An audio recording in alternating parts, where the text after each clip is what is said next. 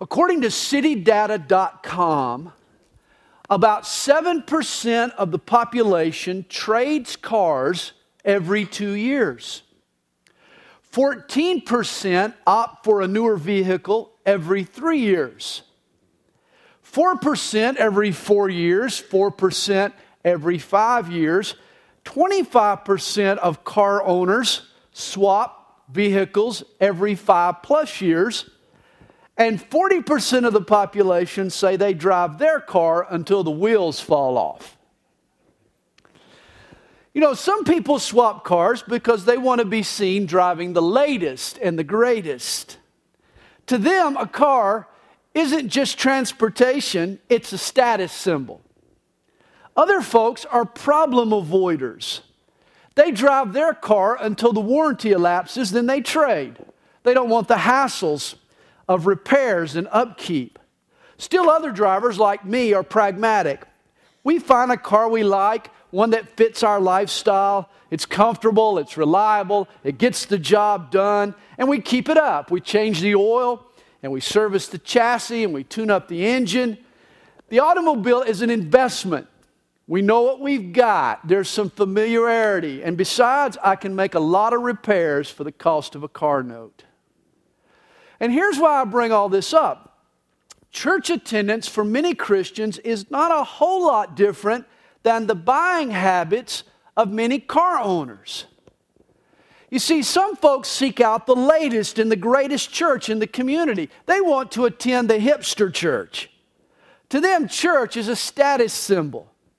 Of course, this necessitates trading churches every few years, since there's always somebody moving into the neighborhood with a cooler vibe or a slicker logo or more contemporary music. These folks end up the church hoppers. Sadly, though, they never build any spiritual equity. After a few years, they're upside down. They owe more than they've given. It catches up, and it results in a hollow, superficial Christian experience for themselves and for their kids. Then there's the problem avoiders. They want to be part of a church as long as there's no conflict. They want the hassle-free warranty. You know, it's nice to be new. We all like you if you're new because none of us know you. And you like us. Oh, they're so wonderful over there because you don't know us. But once we both break the ice and discover neither of us are what we're cracked up to be, we realize that some upkeep and some repair needs to be done. This is more than some church attenders can bear, so they split. But there's a third type of church member. Church becomes an investment. You find a good church, a church that's reliable, one that gets you to your destination. You roll with it until the wheels come off, so to speak. Even though it involves some costly repairs at times, and upkeep can be a hassle, you trust what you've got. You stay, you build some spiritual equity. You end up with relationships that have meaning and substance. Well, in light of this fall's celebration of Calvary Chapel, Stone Mountain's first 30 years, I've been teaching a series of messages on the church. Church mechanics, we're calling it. Popping the hood on the church. We've seen the church's muscle car power. We've kicked the tires and we've surveyed God's instructions here in 1 Timothy. Last time we talked about taking the keys, the privileges and the responsibilities of pastoring God's people. Well, this morning I want to talk to you about church ownership. You see, under the hood of any car, you'll find various mechanical systems, the brake system, and the fuel system, and the cooling system, and the electrical system, and the steering system, and the transmission system. And each assembly operates independent of the others, yet they all contribute to the car's performance. Likewise, there are different components in a faithful church. Now, I've organized the systems in 5 ways. We're going to talk about ownership, leadership, fellowship, doctrine, and worship. These are the 5 threads that weave their way through 1 Timothy and that hold the church together. Without these threads, we'd come unraveled. We'd sputter, we'd stall out, we'd fail to reach our destination. Well, the first system, and our subject today, is ownership in the church. Reminds me of the couple in Louisiana. They had applied for an FHA home loan. They needed a lawyer to provide a clear title. And since the title dated back to 1803, it took this lawyer several months to track down the ownership history. The FHA, they thanked the attorney for his diligence, but noted he had only cleared the title back to 1803. They needed a clear title from the origin of the property.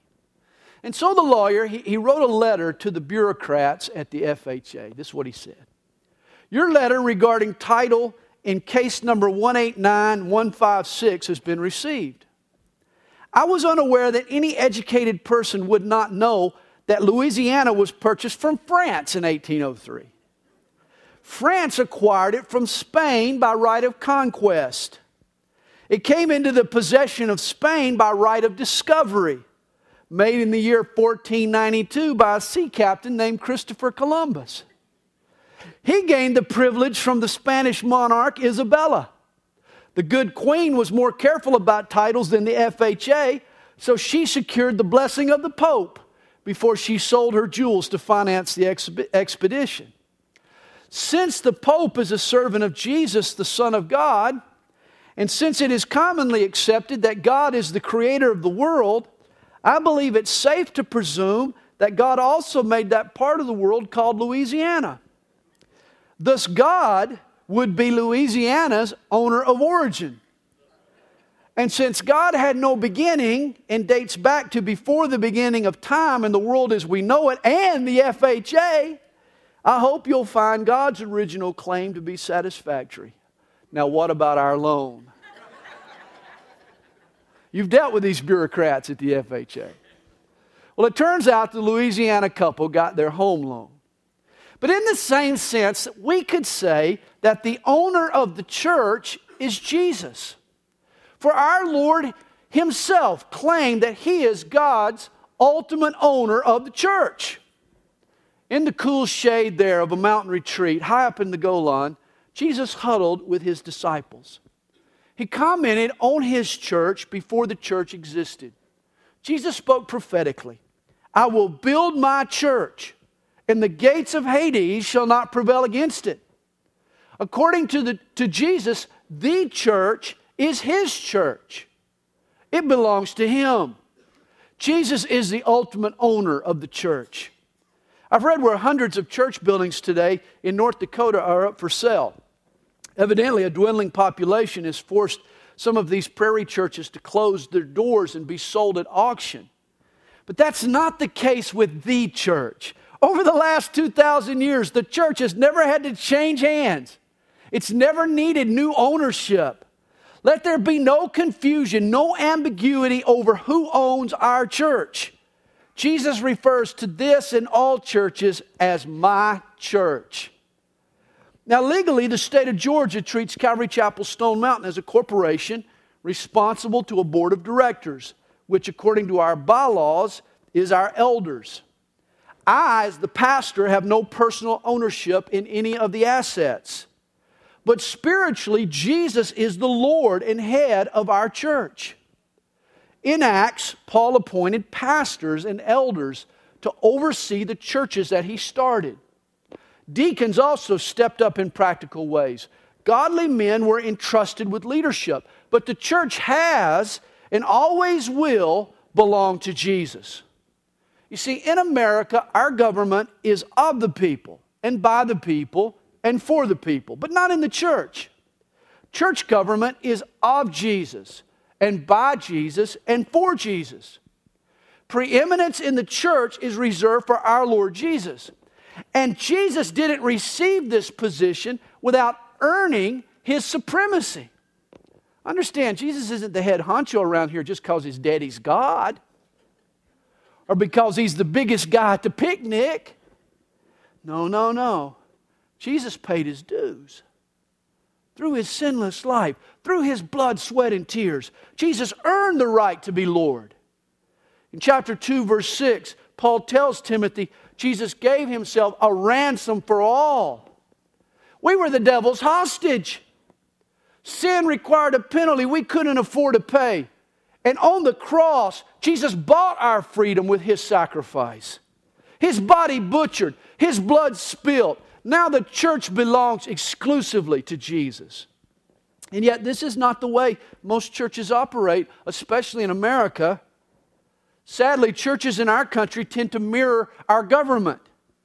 We bring democratic principles to bear on the church. One person, one vote. We expect the right to decide collectively what is or isn't the will of God. This is the American way, democracy at work. There's only one problem. It's not biblical. Nowhere does the New Testament teach or exemplify congregational rule. The church belongs to Jesus, and the Lord, through His Spirit, chooses godly men to seek His will and exercise His authority. Now remember how Paul refers to the church in 1 Timothy chapter 3, verse 15. We spent a whole morning on this. Chapter 3, verse 15. There he grows emphatic. Paul becomes bold. He tells Pastor Timothy why the church is such a big deal to God and why it needs to be a bigger deal to us. He says that we're the house of God, which is the church of the living God, the pillar and ground of the truth. This term church, it's the translation of the Greek word ekklesia. It refers to a gathering. An ekklesia is a gathering. We're called out of the world. We're called to follow Jesus. We're called to do it together, and we're called to stand for the truth. And this assembly, this gathering, is alive and animated by the Spirit of the living God. Obviously, God dominates and directs and derives glory from His church. You see, God owns the church. But there are other verses in 1 Timothy where Paul implies that Timothy should take some ownership in the local church. God owns it, but Timothy needs to take some ownership. One example is verse 3 of chapter 1. Paul writes in chapter 1, verse 3, I urged you when I went into Macedonia, remain in Ephesus that you may charge some that they teach no other doctrine. See, Timothy was the pastor of the church at Ephesus, but he must have viewed it as some temporary stopgap assignment. This is why Paul tells Tim, remain at Ephesus. Stay there now. Stay put. Sink some roots. Exhibit some longevity. Be committed. Be invested in this church, Timothy. Timothy evidently was just biding time, skating along. He wasn't going to get too involved or make too many waves. He was just babysitting, not parenting. And yet Paul is telling Timothy in this letter to step up and to take charge. In chapter 1, verse 3, he needs to charge some. Later in chapter 6, verse 17, he's told to command those. In other words, Timothy needs to take some ownership, some personal responsibility in what's happening. Paul also writes at the end of the letter, chapter 6, verse 20, he says, "O Timothy, guard what was committed to your trust." And you sense that Paul is worried that Timothy may not be getting it. Oh, Timothy. You know, God has taken His truth and His gifts and His authority and His concern and His wisdom, and He's entrusted it all to Timothy. It's in His hands. Timothy has some ownership in this.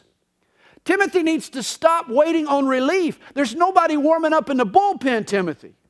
God is counting on you to finish this game. This is why Paul charges him in chapter 1, verse 18, to wage the good warfare. In chapter 4, verse 6, Paul tells his young protege, if he proves faithful in this assignment, he'll be a good minister of Jesus Christ. But here's the point. Ministry is up to Timothy. It's his game to win or lose. Timothy is responsible. See, whenever a financial investor puts his own money into the company he's recommending, we say he's got some skin in the game. You ever heard that expression? It's now personal for him. The advisor is also a stakeholder. And Paul is telling Timothy that he too needs to have some skin in the game. Jesus owns the church, yes, but every Christian needs to take ownership in what he or she has been called to do.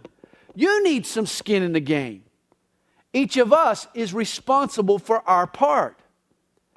Have you ever noticed that nobody washes a rental car? You ever notice this? I mean, over the years, I've flown in and out of a lot of airports, and I've rented dozens of cars. I have a tough time reminding myself that I'm responsible for bringing it back with a full tank of gas. Why? Because it's not my car. I'm certainly not going to take any time or spend any money getting it a wash and a wax. And this is the attitude that a lot of people have toward church. Oh, it's just a rental. Oh, I'm not going to tear anything up while I'm there or crash it or anything, but I'm not going to make a big investment in it either. It's not mine. But Pastor James mentioned last week that he gets frustrated when people who attend Calvary Chapel week after week talk to him about your church or this church or y'all's church, instead of referring to it as my church or our church. I mean, are you just a third-party observer or are you a first-hand participant? Too many Christians want to distance themselves from the church lest they get saddled with some obligation. Hey, if you attend Calvary Chapel, you need some skin in the game.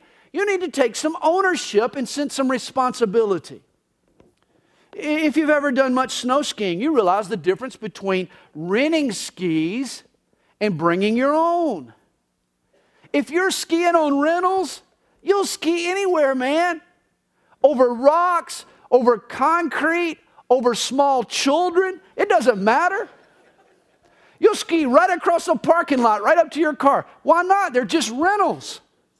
But if you're downhilling on your own skis, man, it's another matter because skis are expensive. And this is why you're careful and you're cautious. You're not going to dare scrape the bottoms of your skis or cut grooves in your skis. You don't want to dent those edges. You would never ski over pavement and risk damaging your skis. You see, there's a huge difference between a renter's and an owner's mentality. This is why Jesus gave Peter the keys to the kingdom. When a person shows up with a set of keys, keys imply ownership. I mean, usually you don't have keys to something you don't own. I own a Toyota pickup. The dented tailgate lets you know it's me. I'm one of the 46% of the population that drives it until the wheels come off. On a rare occasion, I'll let my friend or my kid, well, not my kids.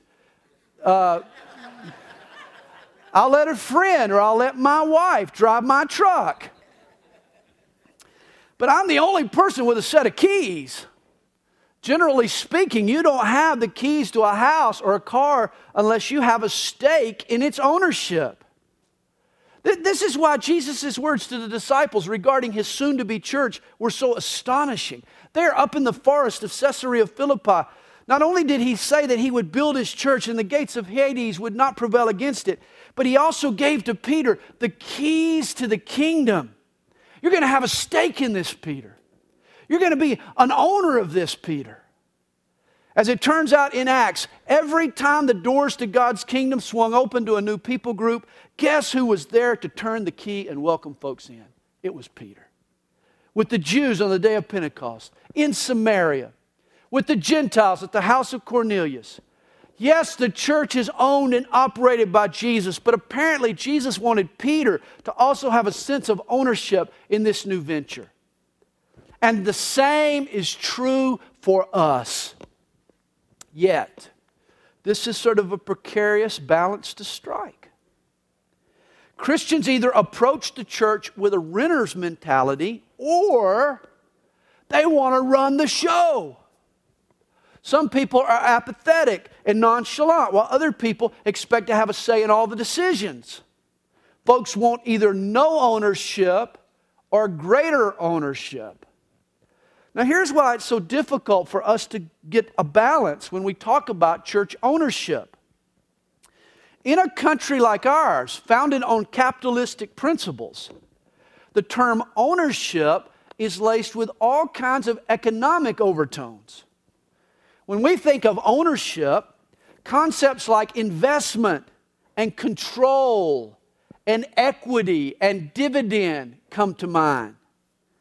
Ownership is an economic tool that people use for the owner's benefit.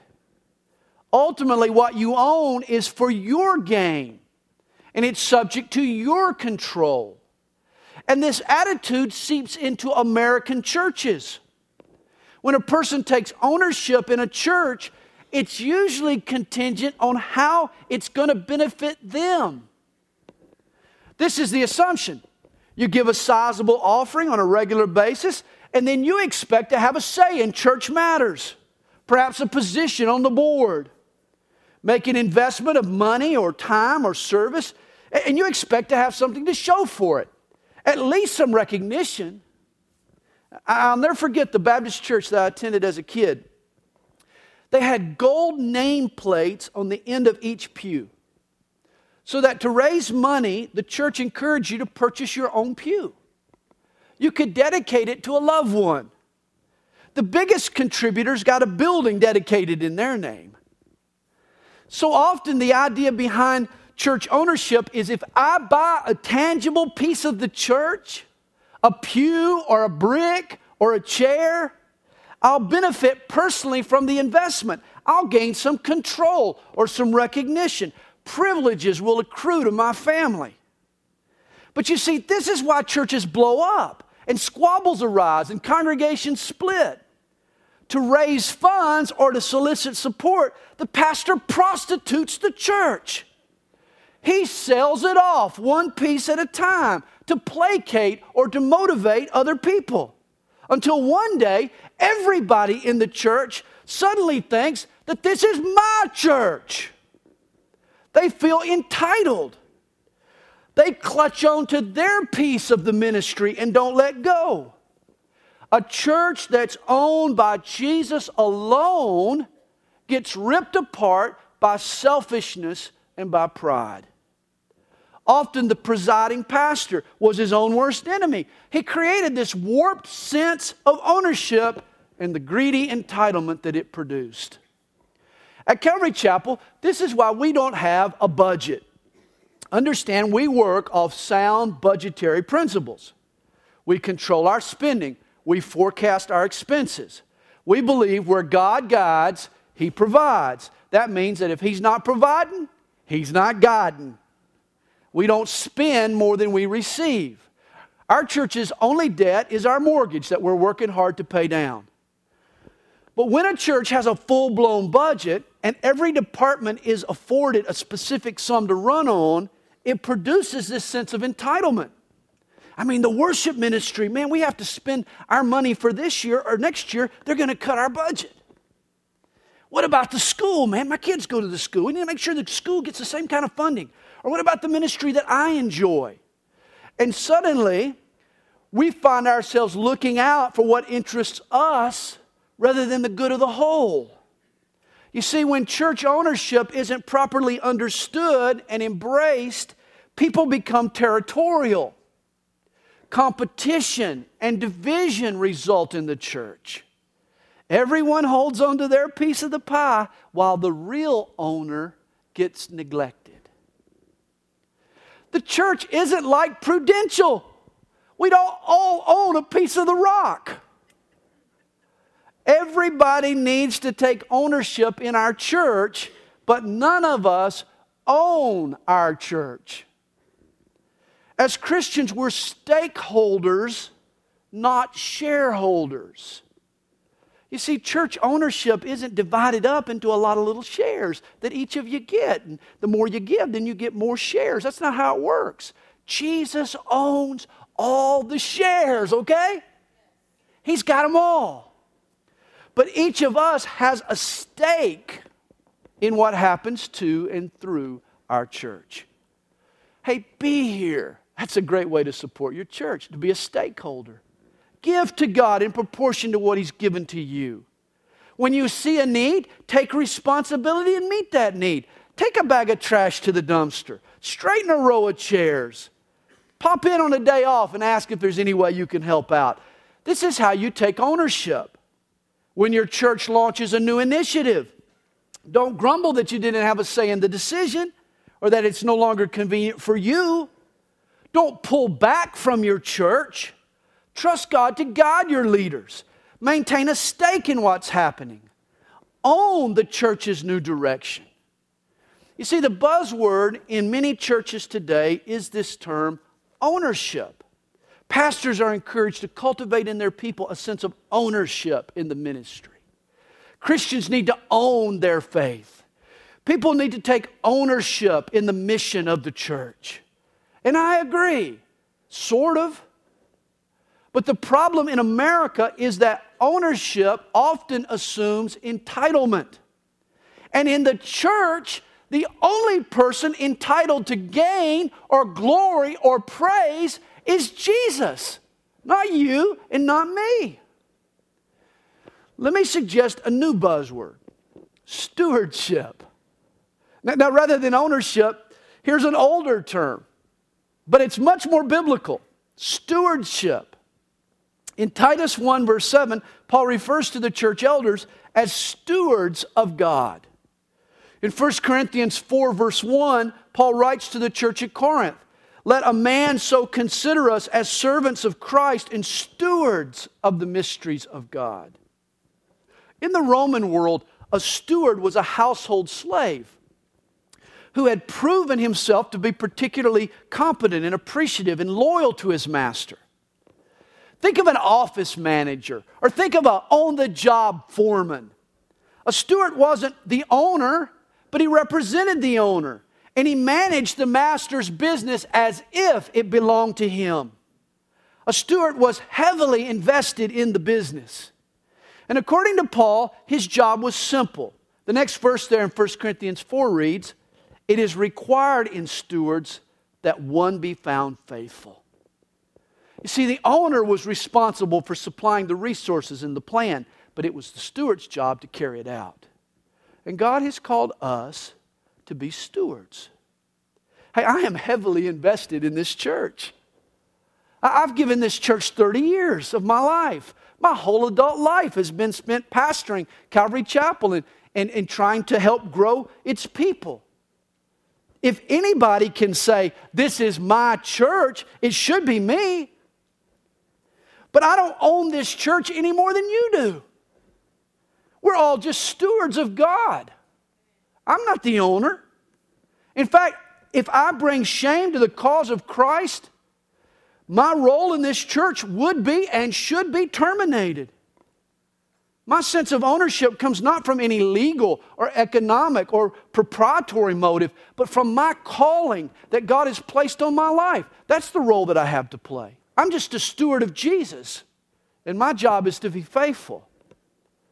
It reminds me of an early leader in the Salvation Army. His name was Samuel Bringle. Bringle was this brilliant author and scholar. He left a lucrative job to join William Booth's army. But Booth put him in charge of the lowly task of shining shoes. He told Bringle, "You've been your own boss for too long." Bringle could have taken it as a slight, but rather than complain, he humbled himself and he learned to serve and eventually became a leader. You see, here's the balance we need in the church. We don't need haughty folks taking over, but neither do we need lazy folks who aren't taking part. We need every believer to own whatever the owner calls them to do. Here's another way to illustrate this balance. The Atlanta Braves are owned by some mysterious corporation called Liberty Media Group. Never heard of them. But they own the Atlanta Braves. Heard of the Atlanta Braves? Without Liberty Media, the Braves would have flopped this year rather than make it to the playoffs. Liberty sets the direction and they pay the bills and they provide the players their outrageous salaries. I mean, Liberty fueled the entire baseball operation, yet Liberty Media didn't throw a single pitch all season. Neither did they ever come to plate and never swung a bat the whole season. They didn't. In fact, Bobby Cox, he wasn't the team's owner, but he took ownership of the clubhouse and the lineup and the strategy and the on-field management. A whole host of players, from rookies to seasoned veterans, from Eric Hinsky, one of my favorites, to Billy Wagner. They all stepped up in crucial times and owned their place on the team. They took responsibility for their role, and they delivered in clutch situations with clutch performances. You see, the players weren't owners, but they took ownership. And this is what a good church will look like. It will look like a well-run team. The players will trust the owner to provide them what they need. The ownership will count on the players to step up and fulfill their role on the team in clutch moments. The manager represents the owners, but he also encourages the team. Jesus owns this church. You need to own the role that you've been called to play, and I need to represent Jesus while encouraging and teaching you. Well, here's a vital verse. I want to show you one other verse. It connects to this thread of church ownership. It's 1 Timothy 5, verse 17. Here we're told, "Let the elders who rule well be counted worthy of double honor." Notice this, elders are supposed to rule well. Leaders should do a good job managing the affairs of the church.